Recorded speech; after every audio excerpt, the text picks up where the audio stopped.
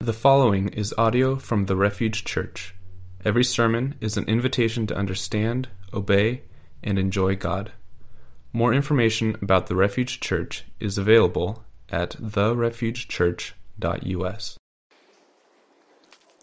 All right, we're continuing through the book of John. This morning we're in John 12. And kind of as we've shared at the beginning of each one of our messages through John, it's a great book. As it ends, it says, "These things were written that you might believe that Jesus is the Christ, the Son of God, and that by believing you might have life in his name." And that's what I love about the book of John, because it's about us living, really living. And the way we can do that is because God, as John 1:1 starts out, in the beginning was the Word, and the Word was with God, and the Word was God, and that Word, in verse 14, says, moved into our neighborhood. It became flesh, became one of us. So God relating to us came so that he might give us life. So he understands. It doesn't matter how we grew up or who we are or what we came from. God came to understand and relate to us so he could offer us life. So we're going to be in John 12, and I'd like to read it as we start. Verse 1 says, 6 days before the Passover. And this is, if you catch that, that's the Passover when Jesus is going to be put to death. So we're entering now with chapter 12, the last days of Jesus' life, leading up to his death and resurrection. So 6 days before the Passover, Jesus came to Bethany, which is just a few miles from Jerusalem, where Lazarus lived, whom Jesus had raised from the dead. And that happened in chapter 11, the chapter that Daniel preached on last week. A dinner was given in Jesus' honor.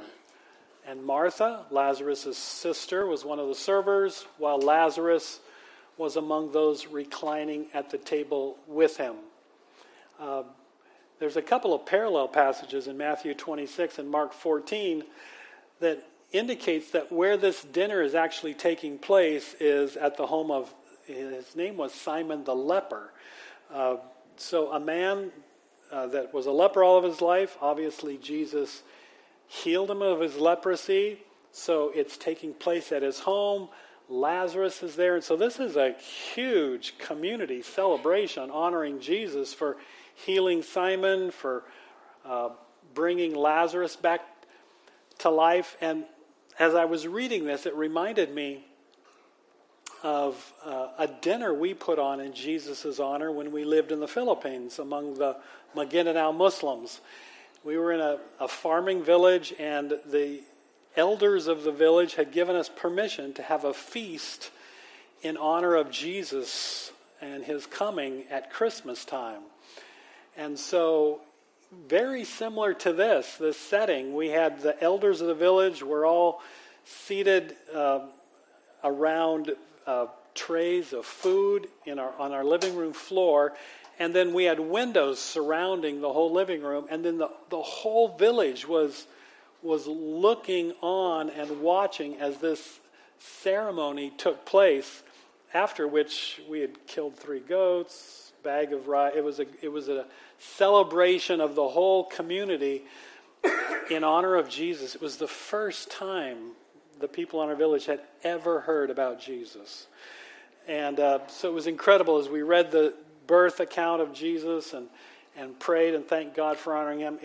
It's exactly, I think, as this community, this village of Bethany is just excited about the chance to honor Jesus, who has healed Simon and raised Lazarus from the dead. And so, with all of these people watching, you realize everybody is there. This is the event. Mary, Lazarus' other sister, took a pint of pure nard, an expensive perfume, and she poured it on Jesus' feet and wiped his feet with her hair. And the house was filled with the fragrance of the perfume. But everybody wasn't happy.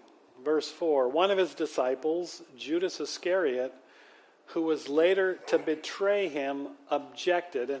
And again, just to give you the context, I think Judas is the ringleader here, but in Matthew 26 and Mark 14, it also indicates that the rest of the disciples also chimed in.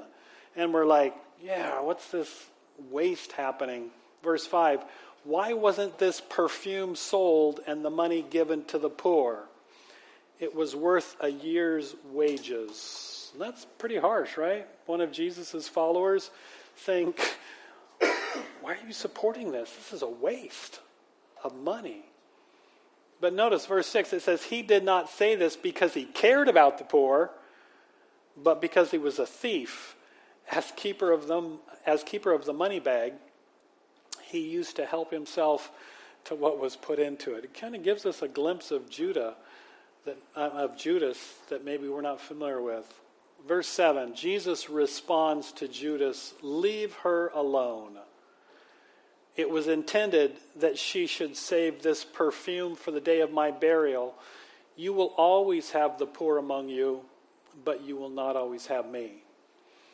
Meanwhile, a large crowd of Jews found out that Jesus was there and came not only because of him, but also to see Lazarus, whom he had raised from the dead. So the chief priests made plans to kill Lazarus as well, for on account of him, many of the Jews were going over to Jesus and believing in him. It's one of the incredible things that always strikes me, that the hardness of the hearts of the chief priests. I mean, it's in the home of Simon, who's been healed of leprosy. Lazarus is there, who's been raised from the dead, and all they have on their minds in their jealousy is to kill Jesus. Instead of like, man, who is this guy? We want to follow him. So let's pray, and then we'll dive in here. Father, I thank you again for your word. These words are life, and they offer us life in Jesus. Father, please open our eyes, every one of us, wherever we're at this morning, to see Jesus and fall in love with him even more. Thank you. Amen. So I want you to imagine that you've had a long day working. And it's nighttime. You're dead tired. You can hardly stay awake. And yet, it's been 2 days since you've seen your fiancée. It's a long time. She lives 40 minutes away. You hate to drive. And when you're driving at night, usually you fall asleep. So it's dangerous. What do? You do it, right? and I did. My wife, my fiancée at the time, even though she made me lots of food when I was leaving her parents' home, and I would fall asleep many times driving home from Tacoma to Manchester, Washington. Almost drove off the road. I mean, it was scary. Why did I do it? I mean, because I felt obligated? No way. Because I felt I should show her some sacrifice? Not at all. I did it because I loved her, right? I wanted to be with her. Love makes us do crazy things, doesn't it? I mean, if you've been in love, hopefully a lot of you have, you've done crazy things. It's made you do crazy things. And why that's so important, and why I love this passage, is because I think it's important for us to be reminded of that, because I think it's easy for us sometimes to think that sacrifice for sacrifice's sake is pleasing to God. Did you hear what I said? I think sometimes it's easy for us to think that God just is pleased with sacrifice. And I don't think he is. I think what delights God, what excites God, isn't just people sacrificing, but people that are crazy about his son. And because they're so crazy about his son, they want to do crazy things for his son. And then it's not sacrifice, it's just love. 1 Corinthians 13, listen to this. It says, if I give all I have to the all I possess to the poor, all $79.16 to my name. No, my house, my cars, my motorcycle, everything. I give it to the poor. I liquidate. I give it all to the poor. And I give my body to hardship. Most translations say to be burned. And I think we've seen pictures of students in the past in some Asian countries who set themselves on fire protesting. I mean, if I do that, but notice, do not have love, I gain nothing. I am nothing. God isn't delighted in just sacrifice, in hardship and difficulty. What delights God is individuals who are crazy about his son. And because we're crazy about his son, we will do crazy things for him. So the question is, what sacrifice pleases God? It's sacrifice that is rooted in a love for his son that'll overflow to others in incredible ways. So we're going to come to John 12, and just a wonderful account of this lady Mary in verse 3. As we come to her, I'm just going to read verse 3 again here. Notice it says, Mary took a pint of pure nard as Jesus is at this dinner reclining with all these other guests of honor, Jesus being the one it's for. She takes this pint of pure nard, an expensive perfume, and she pours it on Jesus' feet and wipes his feet with her hair, and the house was filled with the fragrance of the perfume. Just a couple things I want us to see is, number one, her action. It's really incredible. Number one, she takes this pint of pure nard. Some translations call it spikenard. It's a extremely fragrant perfume from India. But I want you to notice, you know how much a pint is? 16 ounces, right? This is a science lesson here. Now, what I've noticed, because I don't personally use perfume, you're probably glad to hear that. And I think guys just have this sweetness that oozes from them, We don't.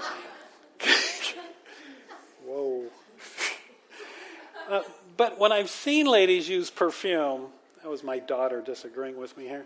But, I've seen them. They put a finger on the end of a little perfume bottle. These are dinky little bottles, that you're paying a lot of money for.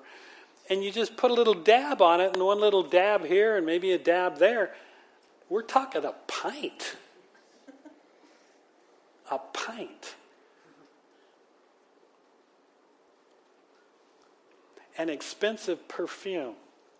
If we look down to verse 5, in Judas's rebuke, notice it was worth a year's wages. This pint of nard is worth whatever you make in a year's wages. This is expensive stuff.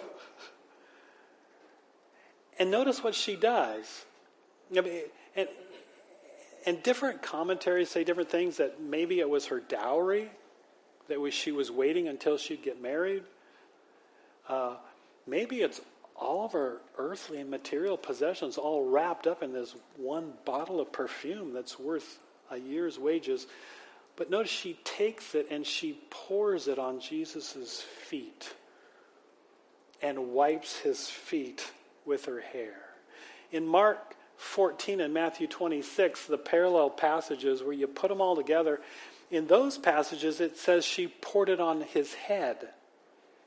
So, I mean, what we're getting a picture of here is a bath, right? A perfume bath where she's pouring this pint on his head and it's dripping down, and then she's pouring it on his feet, and then she's like prostrate on the ground, wiping his feet with her hair. Now, I don't know if you've been around much perfume, but you go to a hospital and it asks ladies not to wear perfume because some patients are allergic to it. And that's even just a dab. Imagine, it says the house was filled with the fragrance of the perfume. I mean, how it's just overwhelming Jesus as it's like encompassing his body, and as she's on her face at his feet, this incredible outpouring of love. And as all these important people, the whole village is watching. It's like she's making a fool out of herself. She's just so crazy in love with Jesus. Isn't that a beautiful picture? Why is she doing that? I mean, I think everybody else is saying, what is going on? Well, one obvious reason is her brother Lazarus was just raised from the dead, right? She's pretty excited about that.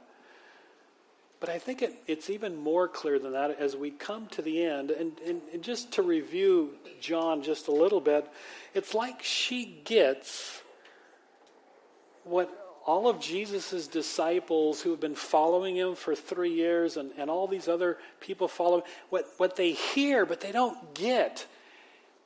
As she in her mind has heard in John 8 when Jesus said, before Abraham was born, I am. And she knows she's in the presence of I am, Yahweh, God, the creator of the universe, who in John 10 said he was the light of the world, and who in John 9 said he was the light of the world, and John 10 said, I am the good shepherd, and I'm going to lay down my life for the sheep. And she got that. She got that this one that she's prostrating before and who said, I am, also said, and I'm going to lay down my life for you. So that in John 11, the chapter just before this one, he would go on and say, because I'm the resurrection and the life. And as I lay down my life for you, I'm going to give you life forever, life eternal. And she's just overwhelmed by love for this one.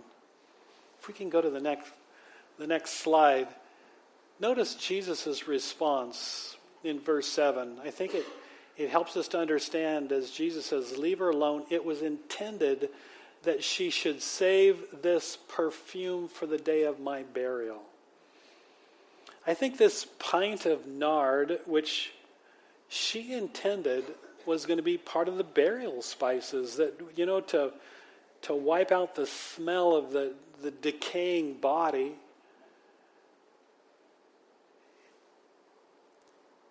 What she was going to use 6 days later as she reflected, as Jesus is reclining there, and she reflected on him being who he is. He's the I am. The I am who's going to give his life for her in 6 days and then going to come back to life and give her life everlasting. She, in an impulse, she grabs her pint of nard and an alabaster jar, and she breaks its neck and she dumps it on Jesus, saying, you're my everything. You're my everything. I'm giving you everything. As others are saying, what a waste. She's saying, this is me. You're my everything, and I'm giving you my everything. I wonder how would we respond? Would we respond like Mary? Jesus, you're my everything. Well, we see Judas's response in verse 4.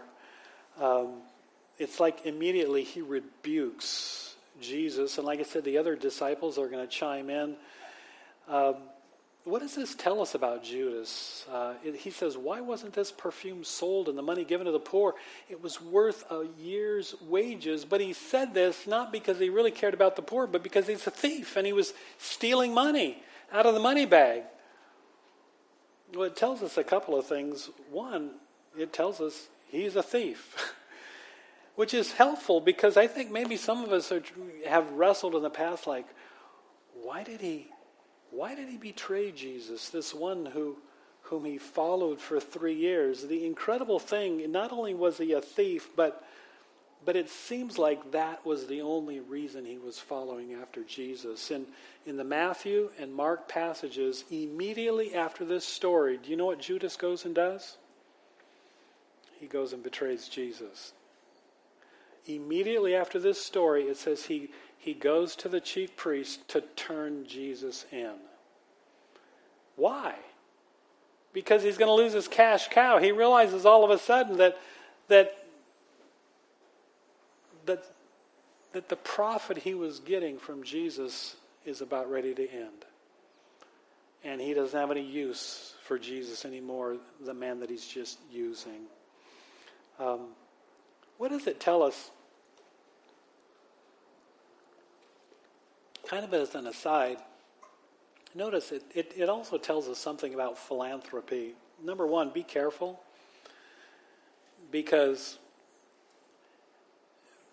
people who say they care about the poor aren't always about the poor. And if you follow the news, there's often accounts of nonprofits that are embezzling funds. I learned this kind of in a funny way, but a hard way, when we had a forum, a Coffee Oasis forum in Belfair, where the community was invited to come and begin a capital campaign to raise money to bring a Coffee Oasis to Mason County.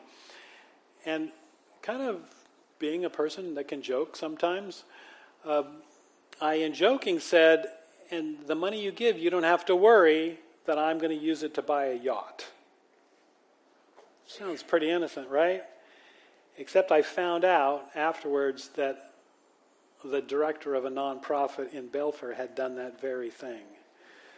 They had absconded money and bought a yacht with it. Be careful how you joke. What does it tell us about philanthropy? People who say they care about the poor, not necessarily care about the poor, could be about them. The other thing it says, and we're going to see Jesus following up with this, is that generosity is first of all a matter of the heart. It isn't a matter of those you're caring about and reaching out to, first of all, because they can be uncaring and they can be unkind and it can be ugly and nasty. Because generosity has to start with the heart. And so we see Jesus's response in verses 7 and 8. And you know, Jesus' first response is really, verse 7, back off. Leave her alone. She gets me like nobody else gets me. She gets me who I am, and that what I'm going to do for her in a few days is going to bring her forgiveness and life and hope everlasting. She gets me.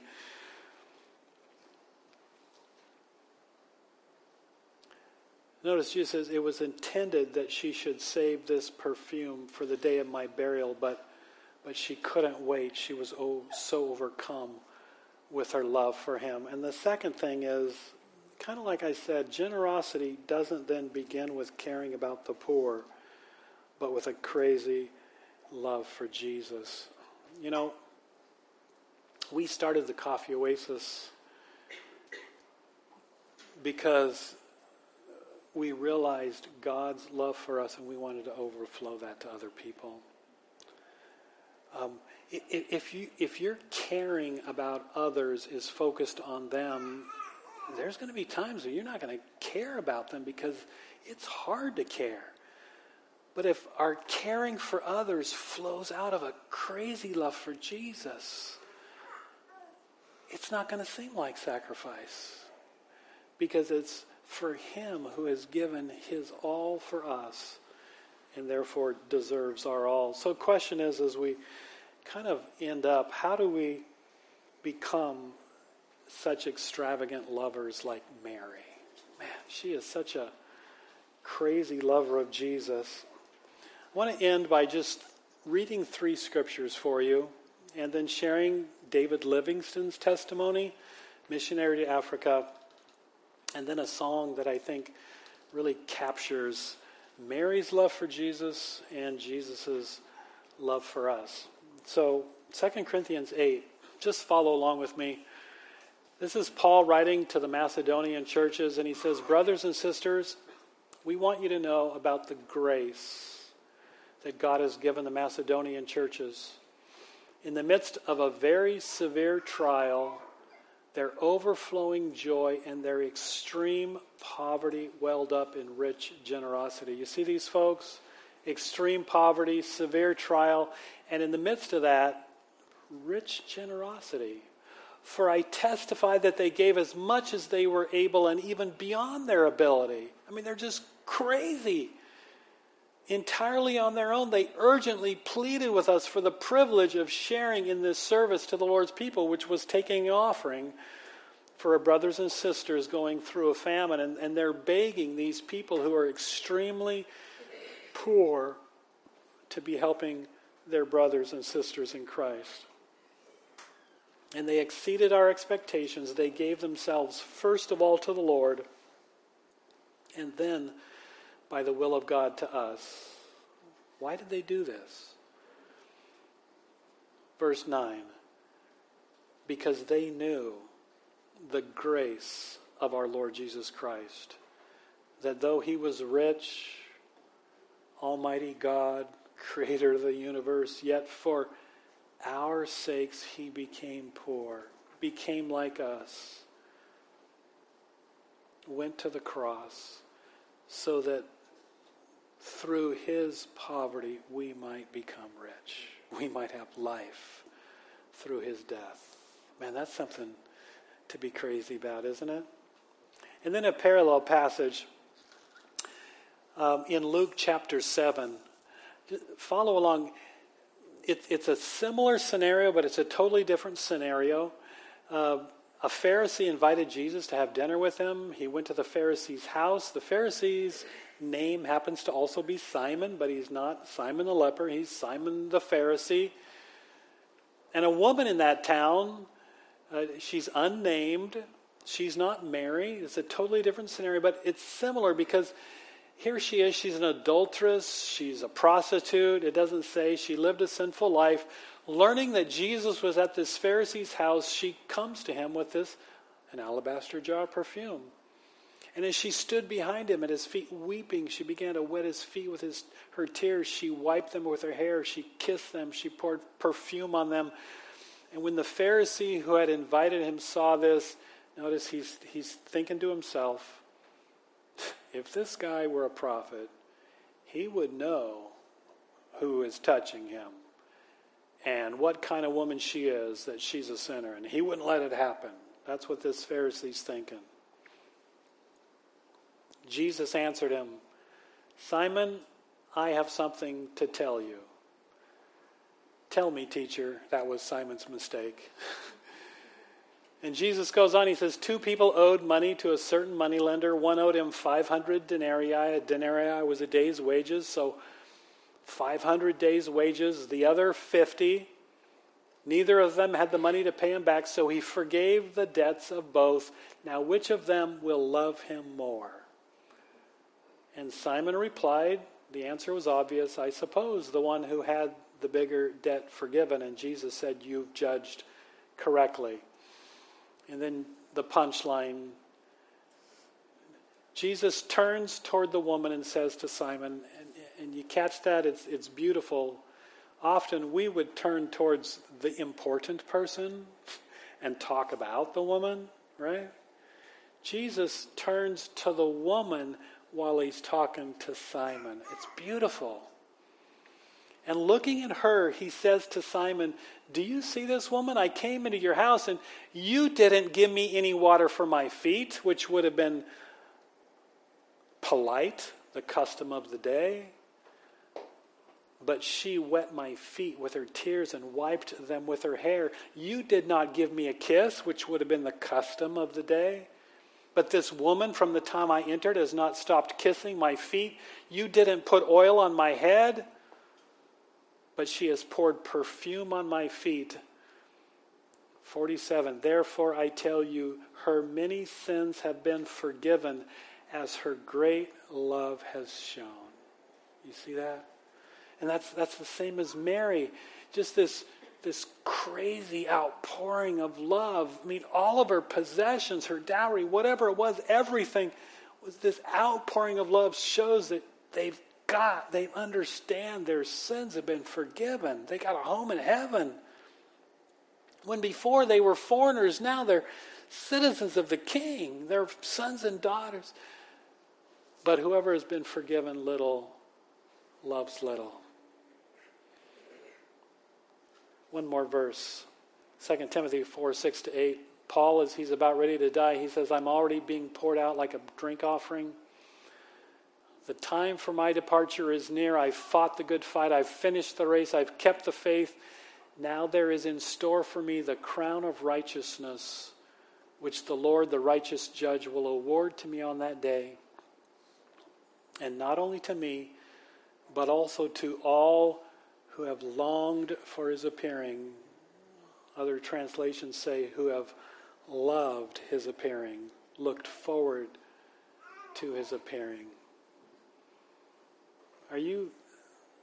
Are we so in love with Jesus? Do we get what Mary got? Are we just loving, looking forward to his appearing? It reminded me of Cindy being out at night, and I'm home, and I'm waiting for her to come home, and she's later than I expected her to be, and I'm starting to get anxious. I'm starting to worry. And she's still gone, and this isn't a curfew, right? She's not late for curfew. But it's because I love her, and I'm longing for her to come home, and she's not home, and I'm looking forward to her coming home. Do we look forward to Jesus coming to bring us home in the same way? Do we have that crazy love like Mary for Jesus?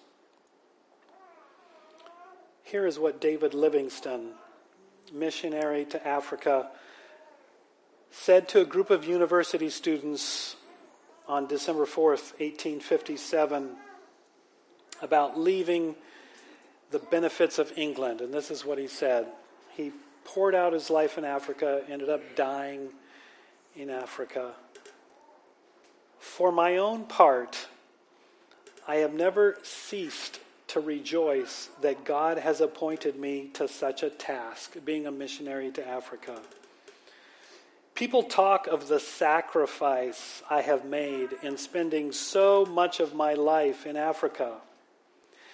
Is that a sacrifice which brings its own blessed reward in healthful activity, the consciousness of doing good, peace of mind, and a bright hope of a glorious destiny hereafter? Away with the word in such a view, and with such a thought, it is emphatically no sacrifice. Say rather, it is a privilege. Anxiety, sickness, suffering, or danger now and then, while foregoing the common conveniences and gifts of this life, may make us pause, may cause our spirits to waver and the soul to sink. But let this only be for a moment. All these are nothing when compared with the glory which shall be revealed in and for us. I never made a sacrifice. He got it. He got the incredible love like Mary did that Jesus had poured out on her, and she just poured back out on him. So this is a song I love because it captures Mary's love for Jesus and Jesus' love for us. and really calls us to that same extravagant love.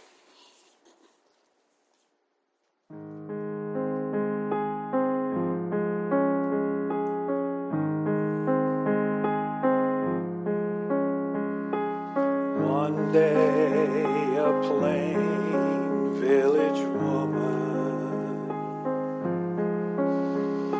driven by love for her Lord, recklessly poured out a valuable lesson, disregarding the scorn. Once it was broken and spilled out, a fragrance filled all the room, like a prisoner released from his shackles, like a spirit set free from the tomb, broken and spilled out, just for love of you, Jesus,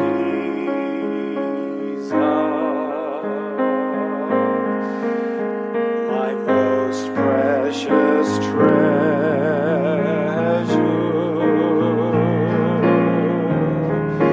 lavished on thee,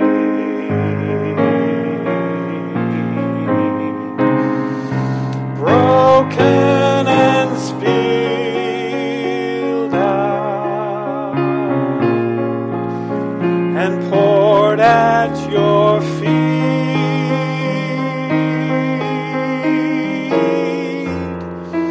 in sweet abandon. Let me be spilled out and used up for thee.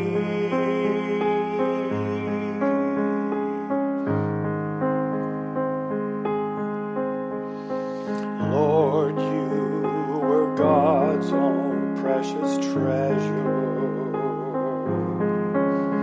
His loved and His own perfect Son,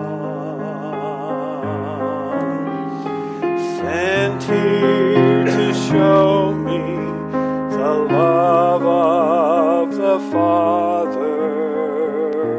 Just for love it was done. And though you were perfect and holy,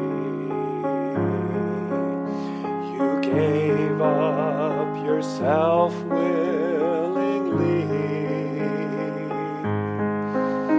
You spared no expense for my pardon.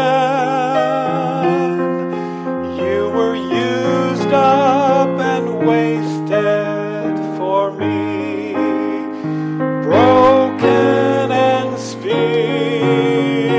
out, just for love of me, Jesus.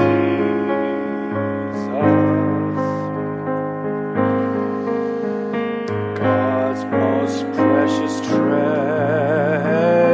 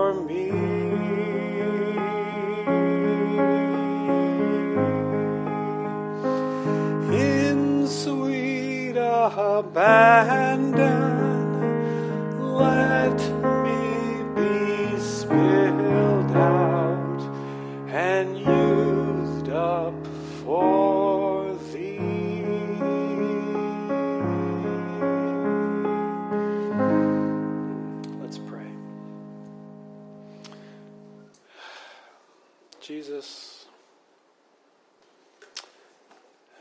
thank you for your incredible love. Oh, how you loved us. Open our eyes to see your love and just become crazy lovers of you like Mary.